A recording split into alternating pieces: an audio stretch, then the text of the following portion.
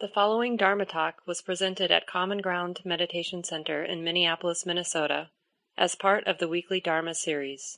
The speaker is Mark Nunberg, guiding teacher at Common Ground. So we've been looking at Buddha's teachings on the three characteristics. It's a pretty central teaching. It's the way the Buddha described, giving us, in a sense, pointing out instructions that when we train our mind to be present, which means we're not just in our thoughts about things, in our interpretation of what's going on, but we're in that more simple, immediate presence, like those of you at home or those of you here in the room, a lot of us are orienting around our visual experience, because that, for most of us humans, is one of the most predominant and engaging of our sense experiences, what we're seeing. But it's so easy for us to actually not be in the seeing, but in the interpretation of what we're seeing. Because seeing is just that experience we're having right now. If your eyes are open and working, seeing is just that experience of visual forms, colors, shapes being known. And then that related activity of perception, the mind interpreting the sort of raw data of seeing, that's another thing that can be known. But mostly we immediately get lost in the mental interpretation, the perceptual process.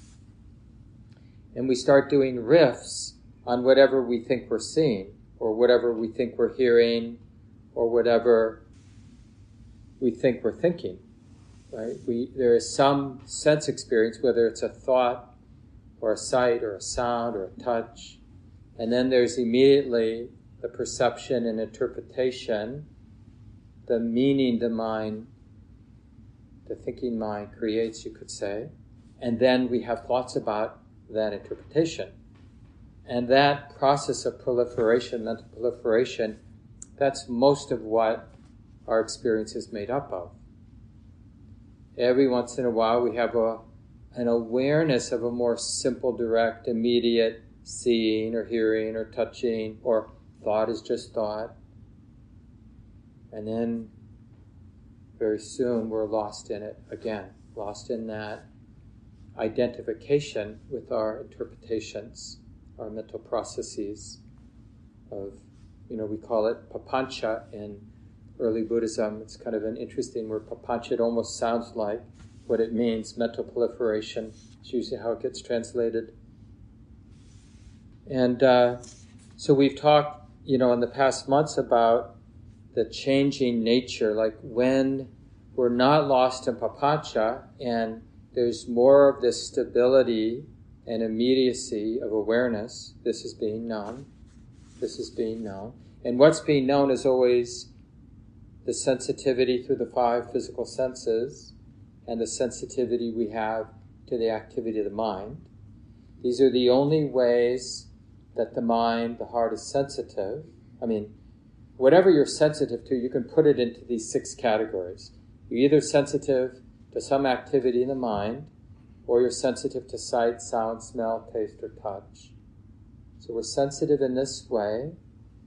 And when we pay attention to what we're sensitive to, we notice that whatever it is we're sensitive to, it has this characteristic of movement. There's, in terms of what we're sensitive to, there's nothing static or fixed. It appears like things are solid because the meaning our thoughts construct, they construct a world that is permanent.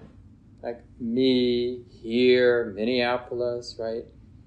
But that's not our subjective experiencing of sight, sound, thought, emotion. They're all rivers, never-ending, moving rivers of activity. Seeing is a river, hearing is a river, tactile experience is a river, thoughts, emotions are rivers, in that sense that they're ongoing, unfolding. And that unfolding process happens lawfully because of sensitivity.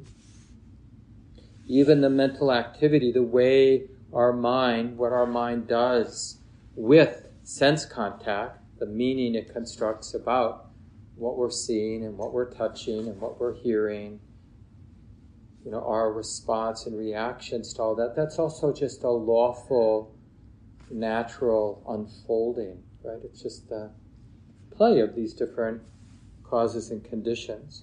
So the first thing we talked about is really having a more honest appreciation of how everything is in motion.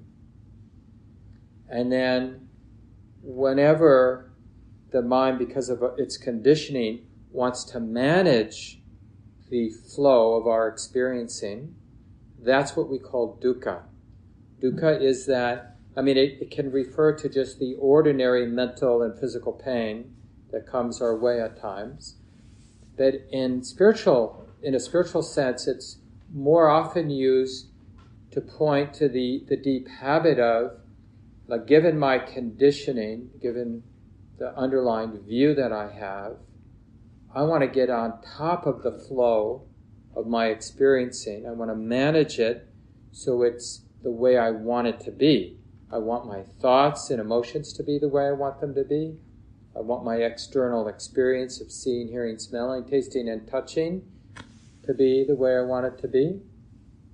Right?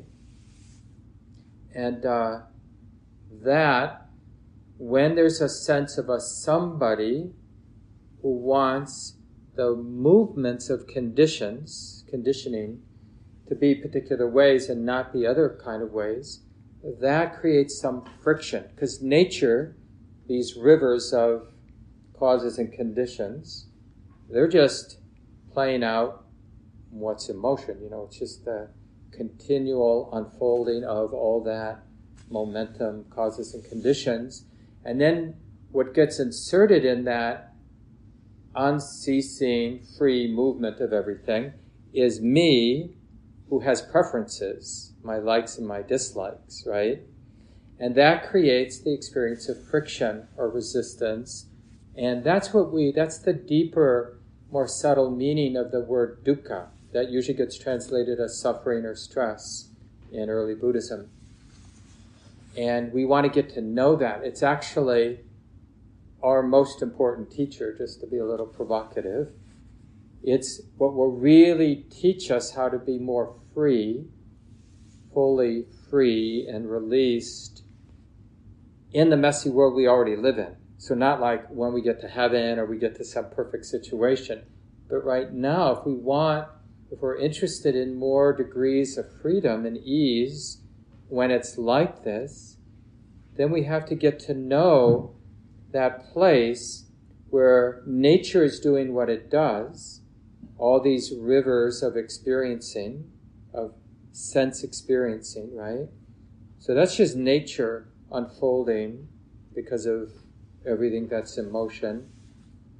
And then there's these habits, deep underlying habits of mind to resist, to want to project an agenda or expectations on how our life, the moment, is unfolding. Even this moment here at Common Ground or online, watching this program. Some of you are watching this much later because it lives, as most of you know, online and our YouTube channel and dharmaseed.org, where we have all of our talks up there so people listen later. But we're all having a moment, and that moment is unfolding. And if we're projecting a me who wants to manage the moment, then there will be tension, there will be stress right then and there.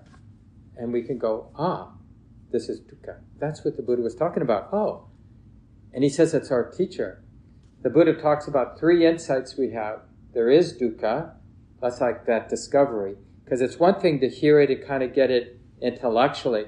But then when you see it in its living colors in your own experience, directly, immediately, it's like, that's that habit of mine. Things are unfolding as they are. And then right here and now with that unfolding is the mind resisting it or trying to steer it or trying to deny it, or right? And we go, that's that squeeze that we call dukkha that the Buddha was talking about. Right here, I feel the friction. I feel the resistance. I feel the weight of that. Okay. So the Buddha says, dukkha needs to be seen, understood, connected with, observed. And then we need that insight. It has been understood, right? So it should be understood until we can say it really has been understood. There is dukkha. It should be understood. It has been understood. It sounds like the same insight, but there are kind of 3 steps to that, like, oh, I get it. Even intuitively now, we probably all get, oh yeah, I know what the Buddha's talking about or what Mark's talking about, right? Now I need to really have that immediate, direct insight. Oh yeah, this is what he was talking about. Now it's just not my intuition, but I'm really connected. Until there's nothing left to see or understand about it. You've so fully been interested and had brought a lot of integrity, like, yeah, this is relevant. What does the mind do when I'm in the flow of experience? Oh, its chronic habit is to resist or control or manage or deny. And that always feels like this. There's a subtle or not so subtle squeeze in the heart when the mind does that. That's the second insight, related. So one is change. You can't have that second insight without the truth of impermanence. So there's a truth of impermanence, the truth of unsatisfactoriness, which is a slightly better translation of dukkha, which usually gets translated as suffering or stress. And then the third, which we're starting to talk about now for the next few weeks too, is anatta, which usually gets translated as the not self, impersonal nature, empty nature. This is the more provocative one, harder to understand intellectually and intuitively. But the key here is to stay open. Humility is so important, especially with this third one. The first 2 generally aligns with most of our intuition, that everything is changing. It can be a little bit provocative because we sort of, whenever we think about it, we know everything's changing. But kind of there under the surface, the habit is this ignorant presumption that things are solid, that my relationship with this person is set, that my health is set, that my car's going to be out there when I go, We just have these presumptions. And we know we have that presumption whenever we're shocked in life, when something happens we didn't expect to happen. Because we had this sense of, my thought about what's going to happen is permanent, it's real. That thought I have that my car's going to be there represent the permanent truth. And then when it turns out to not be that way, like even, we're pretty far into March, spring, the sun is, we're not going to get any more of that winter stuff. And then when we get, I don't know if it's going to happen, but if we get one more storm, or even more than one more storm, it can feel like a personal affront. Because we didn't know it, because it sort of hides in the corners. We don't really, it's probably wrong for me to be operating on the assumption that spring is here. Because it doesn't line up with reality. Weather is this natural, uncertain thing that there's a lot in play. And my idea that spring should be here is a very minor part of what's going to make weather the way it's going to be for us, right? It's virtually has nothing to do with it. Wanting or expecting, right? So aligning with the truth of change and just the naturalness of when I resist change, when I impose my own opinion on how things should unfold, there's always squeeze. And the more we see the natural, interdependent unfolding of everything, and that natural, whenever the mind imposes its agenda on nature, the natural unfolding, then there's a squeeze, there's some friction, some heat. All that begins to be seen for what it is, nature and not self. And then in little ways, and sometimes in bigger ways, we have an insight.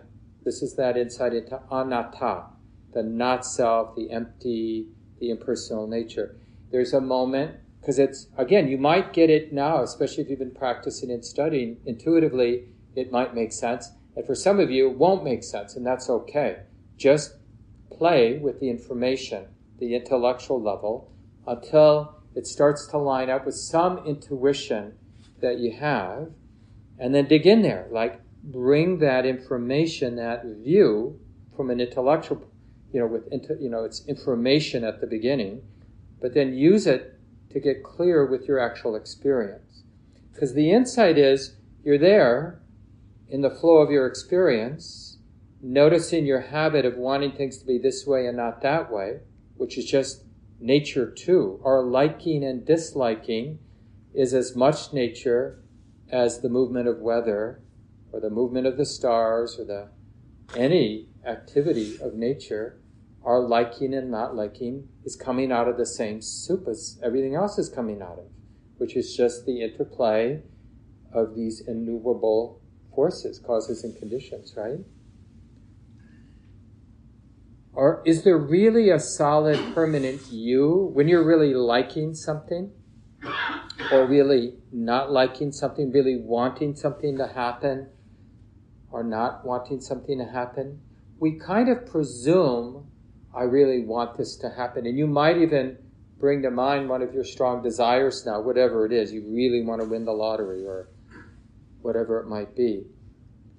You really want to grow up and stop acting that way for those habits that we're embarrassed that we still have, right? So you might tune into desire, but when you really feel and see and sense what that desire is in your actual subjective experience, you see that it arises naturally. You're not in control of it. It isn't, you presume you're doing it, but that presumption actually happens after it's already happening. And then there's the thought, I'm doing this. It's me again. And even that disgust, like if it's something you're not so happy about, even that shame or disgust is nature, not you. It's just the play of causes and conditions. And of course, conventionally, it's totally okay to talk about your emotional habits with your friend. Don't be afraid of personal pronouns. It's just a way, that we communicate.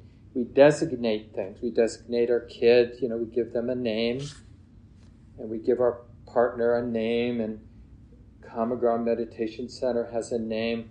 But they're just ways that we can interact with each other and know what we're talking about. But whatever we're naming is something that is alive. It's unfolding. It isn't some fixed edifice that never changes. And so these patterns that we see, we want to see that they are empty of self, and we'll begin to see that. We'll see some shame cycle, let's say if that's your thing, one of your predominant emotional patterns, to feel I'm not good enough or something like that. It's pretty common for us to have some version of that, right? So it gets triggered, but someday if you've been practicing with some sincerity, formal practice, informal practice, some study, right? Then someday that pattern of feeling I'm no good, never been good, it's going to play itself out because it's nature. That there will be this silent wisdom and awareness that goes, oh, that's nature, that's not self. That's just a natural process that is unfolding according to the forces that are in play. And it will be what it is, but from our so-called subjective point of view, now that there's some wisdom there, it will have a kind of semi-transparent, porous, lighter quality to it than we normally in the past have experienced. In the past, because we immediately identified with that pattern, we took it personally, then it personally felt heavy. Our heart felt the weight because of the identification. Having that shame cycle isn't inherently heavy as much as we might think it is. Being defensive, being the so-called needy one in the room, or whatever your personality patterns might be that you're not so happy about. Anybody not have one pattern in your personality that you're not so pleased about, right? But imagine that personality pattern actually doesn't have to be a cause for stress and suffering. The cause, because clearly it has been a cause for stress and suffering, but the cause, when we get really in the weeds and see it without, like we're observing or witnessing it with no skin in the game, we're observing it as a naturalist, then we see the cause for the wakefulness of these patterns in our personality is the identification to the pattern, not the pattern itself. And it really teaches us something about freedom. Freedom doesn't depend on me having a different personality. Freedom depends on having a different understanding about whatever personality is expressing itself right now. Freedom doesn't depend on a different world.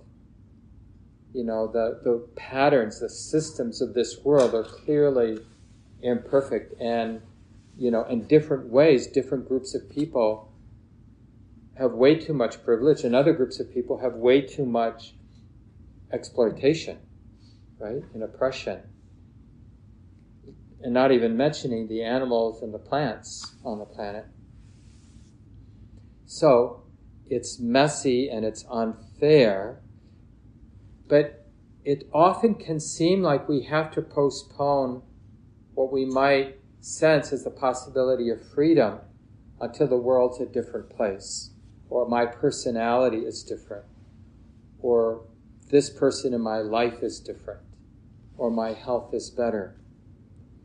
And what the Buddha and probably other wise folks have taught over the centuries, and what people's actual experience, spiritual experiences, reveal directly, immediately, not theoretically, not intellectually, but directly, is the unshakable release of our heart, the opening, the freedom that's available doesn't depend on anything being different than it is. People have this experience. People in this room have had this experience. We tend to want to dismiss it, or we wrongly interpret it by saying, I felt so much freedom, so much lightness, so much unconditional love, generosity of the heart, but it was because the weather was so nice, or because these particular conditions happened to me. This person was so loving that I just felt free. I felt so seen and held.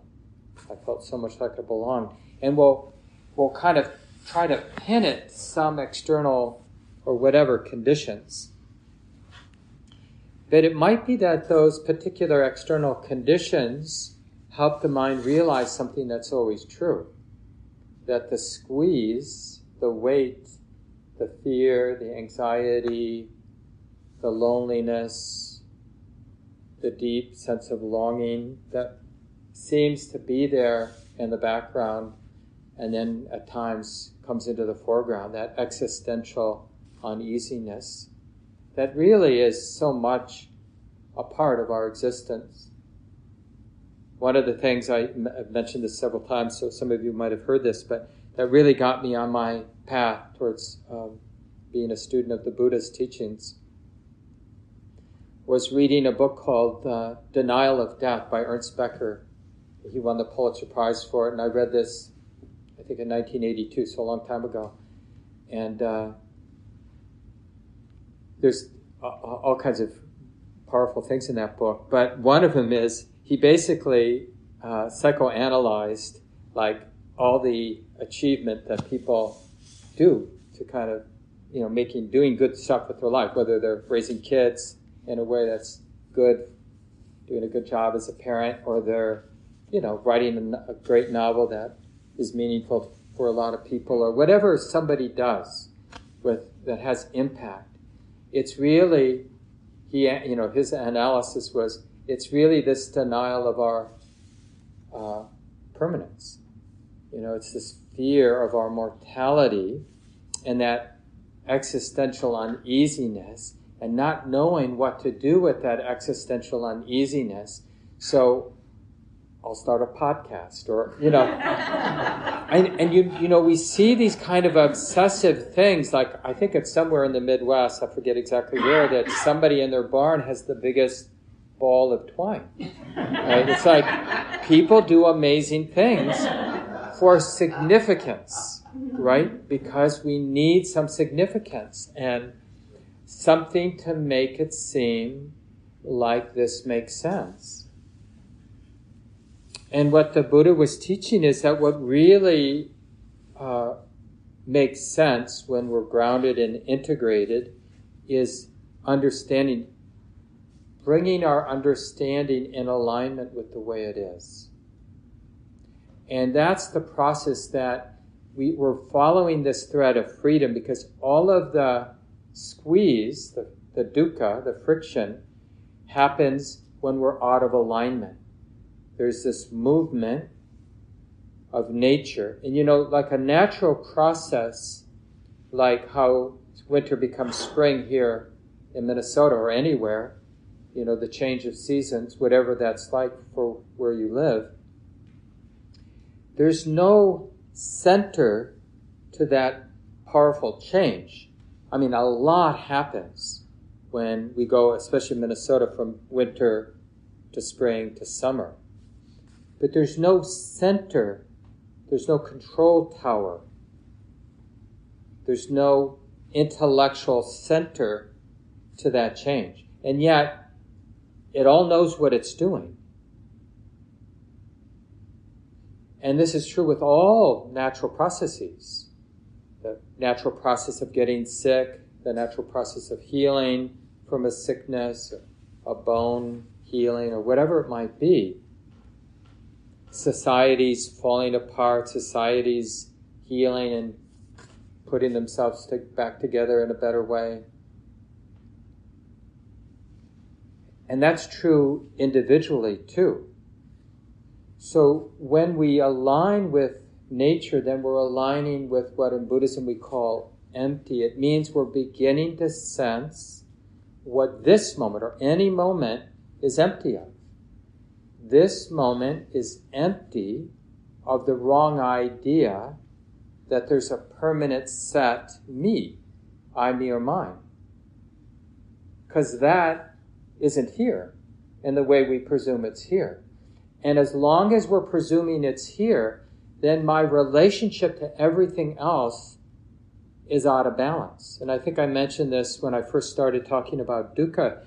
The word dukkha evidently, at the time, Pali language, similar to the Sanskrit language, so one of the ancient languages in India, it means when the wheel or the axle is out of true. So the cart, when the axle and wheel aren't really true, it's really a clunky ride. It doesn't really work very well. And that's a kind of an apt word for dukkha. Because when our understanding is out of alignment with the way it is, when unconsciously, because it's such a deep, pervasive view, the sense of separateness and me kind of being back there somewhere, all of this is happening to me. And because I'm so fixated on what's happening to me, we never get interested in that sense of the me it's all happening to. We never bring a fresh look to that sense of self. Do we? Have you? No. It's clearly the most relevant thing about our existence, and we just presume that our understanding, which has been there since maybe we were 3 or 4, we got it right. And of course, we got that because we were programmed to imagine this is happening to me. And then my likes and my dislikes take on this existential meaning because it's happening to me. Everything's happening to me. It's about me. Did you not know that? And we might entertain that it's about you if we make this deal. Well, if you think it's all about me, then in moments, I'll, privilege you with the idea that it's about you. But I know, even when it's about you, it's about me letting you know that it's about you. That's my generosity. Thank you. And we can shine a light. That's what this, because remember, these are insights into change, impermanence. Anicca is the word. Into dukkha, the unsatisfactory, the squeeze that happens whenever we're trying to manage the flow of our lives. The flow of our thoughts, the flow of emotion, the flow of what's going on around us. That creates friction. Because we're imposing as somebody who's outside, who's going to use their volitional power to steer things, to manage things, to get rid of, to get, and that creates a sense of friction, which we wrongly use. Like when we do feel that tightness, what do? Well, of course I'm real. How do I know? Because I'm tight. So that's that's samsara. Like it gives wrong view such stability. Because we turn the stress of wrong view, because that's such an important feedback mechanism, like, oh, there's stress, something is out of alignment. My heart feels heavy, I must be out of alignment. But what we do with that heaviness, that stress, that resistance, that squeeze, is we go, of course I'm real, because I'm hurting. So I better do more of what I've been doing, trying to make things the way I want them to be.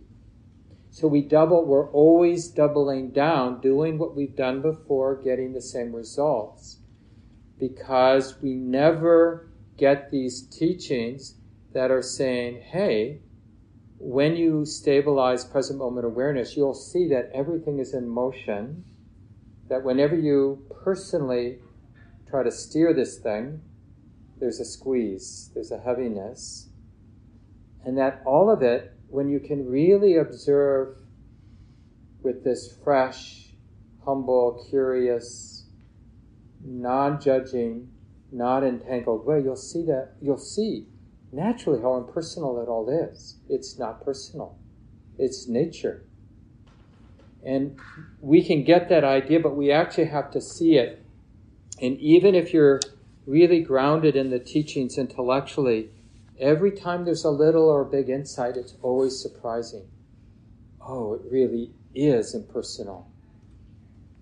And the aftertaste, even though it may be disorienting initially, the aftertaste is always that things are workable. The only thing that makes life and engagement unworkable is the self-view. When the self-view is teased out gradually, usually, it's just like it's so much easier to be all in. We're afraid of being all in to everything, our relationships, taking care of our body, taking care of the world, because it all feels so heavy being all in. It all feels heavy because it feels so personal. So what really sets generosity and love free, right? You can't really be generous and loving when we're tied to a self-view. Then it's a business relationship. I'll be generous because I have to, or because I want people to see me that way. I'll be kind or whatever. But real kindness, real generosity, it really arises. It's sort of the natural, unavoidable expression of the absence of self-view. Non-self, anatta. But these insights are not like sequential. You'll notice the more you dig into your practice and study, you'll just see that one of them just appears to you to be more relevant, whether it's the impermanence. The Buddha, in the tradition, we talk about them as gateways. The gateway of getting interested in the changing nature, getting interested in the stressful squeeze nature of whenever we're imposing our idea, our view, and the impersonal nature. So you can just get a sense in your own life what you're drawn to.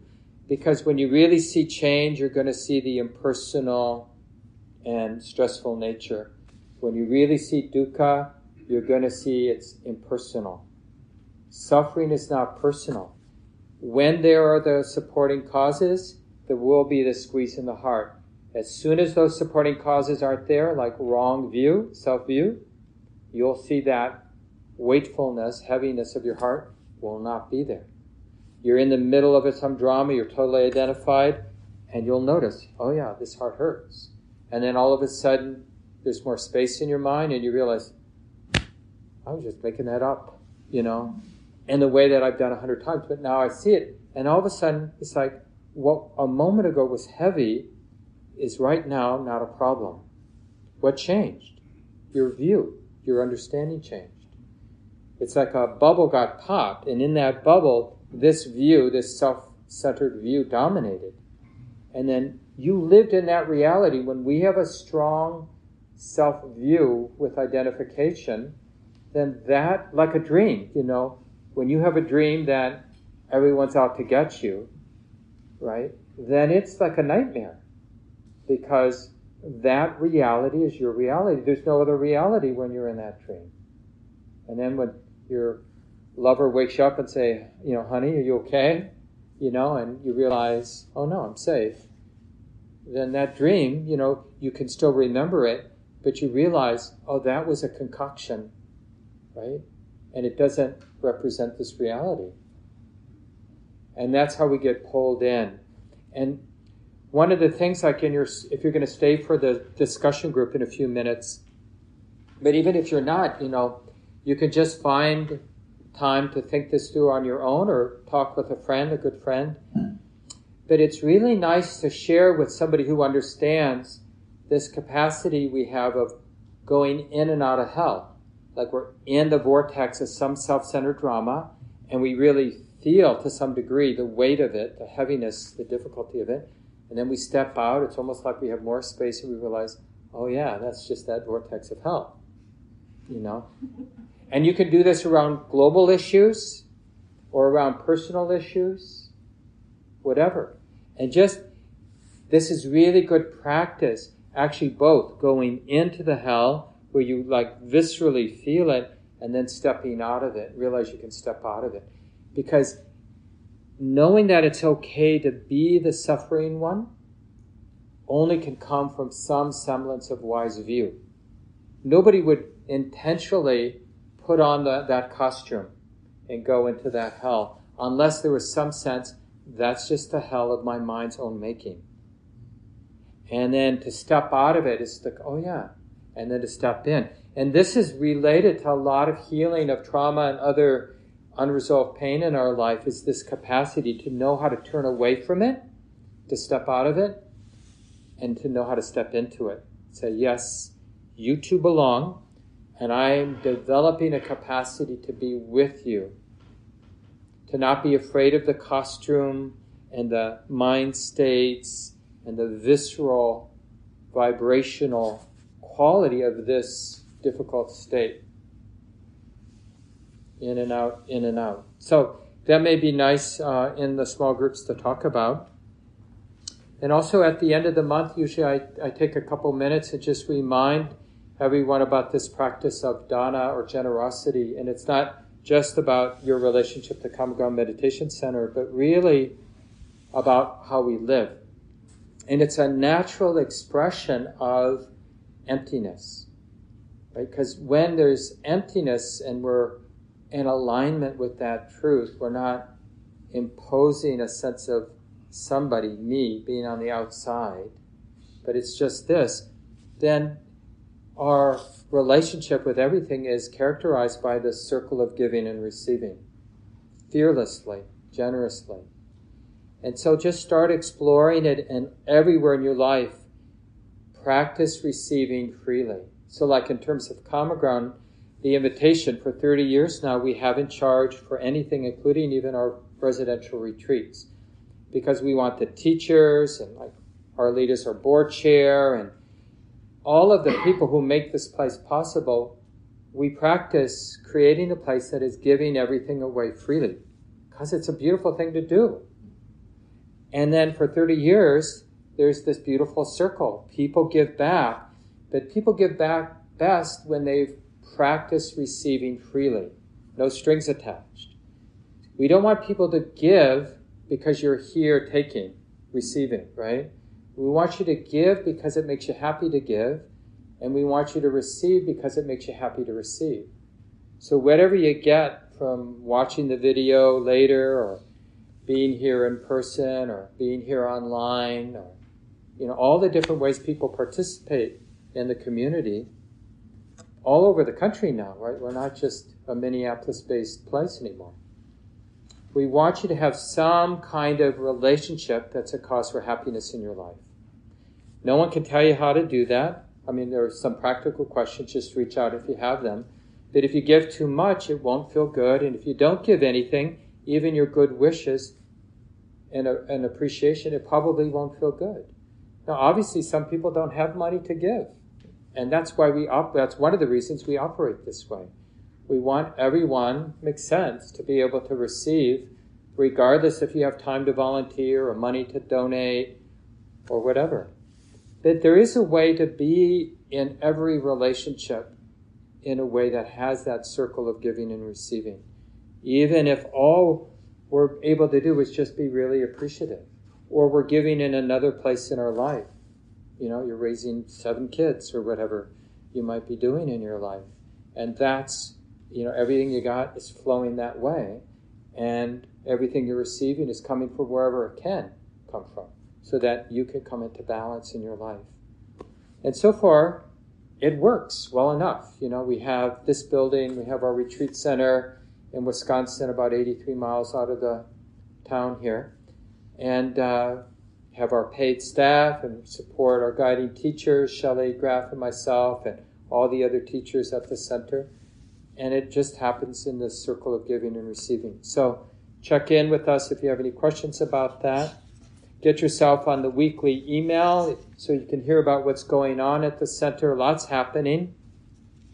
I know Shelley Graff is, not this week, but next week, going to start doing their Wednesday night practice group, kind of like Sunday morning, but led by Shelley Graff, the other guiding teacher, both in person on Wednesday night and continuing on Zoom. So feel free to come here starting that first Wednesday, must be the 5th of April.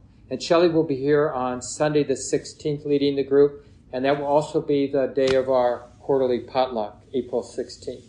And the kids will be here then. No kids program on the 2nd. So I'll say goodbye to everyone. This talk, like all programs at Common Ground, is offered freely in the spirit of generosity. To learn more about Common Ground and its programs, or if you would like to donate, please visit our website, www.commongroundmeditation.org. Thank you for listening. To learn how you can support the teachers and Dharma Seed, please visit dharmaseed.org/donate.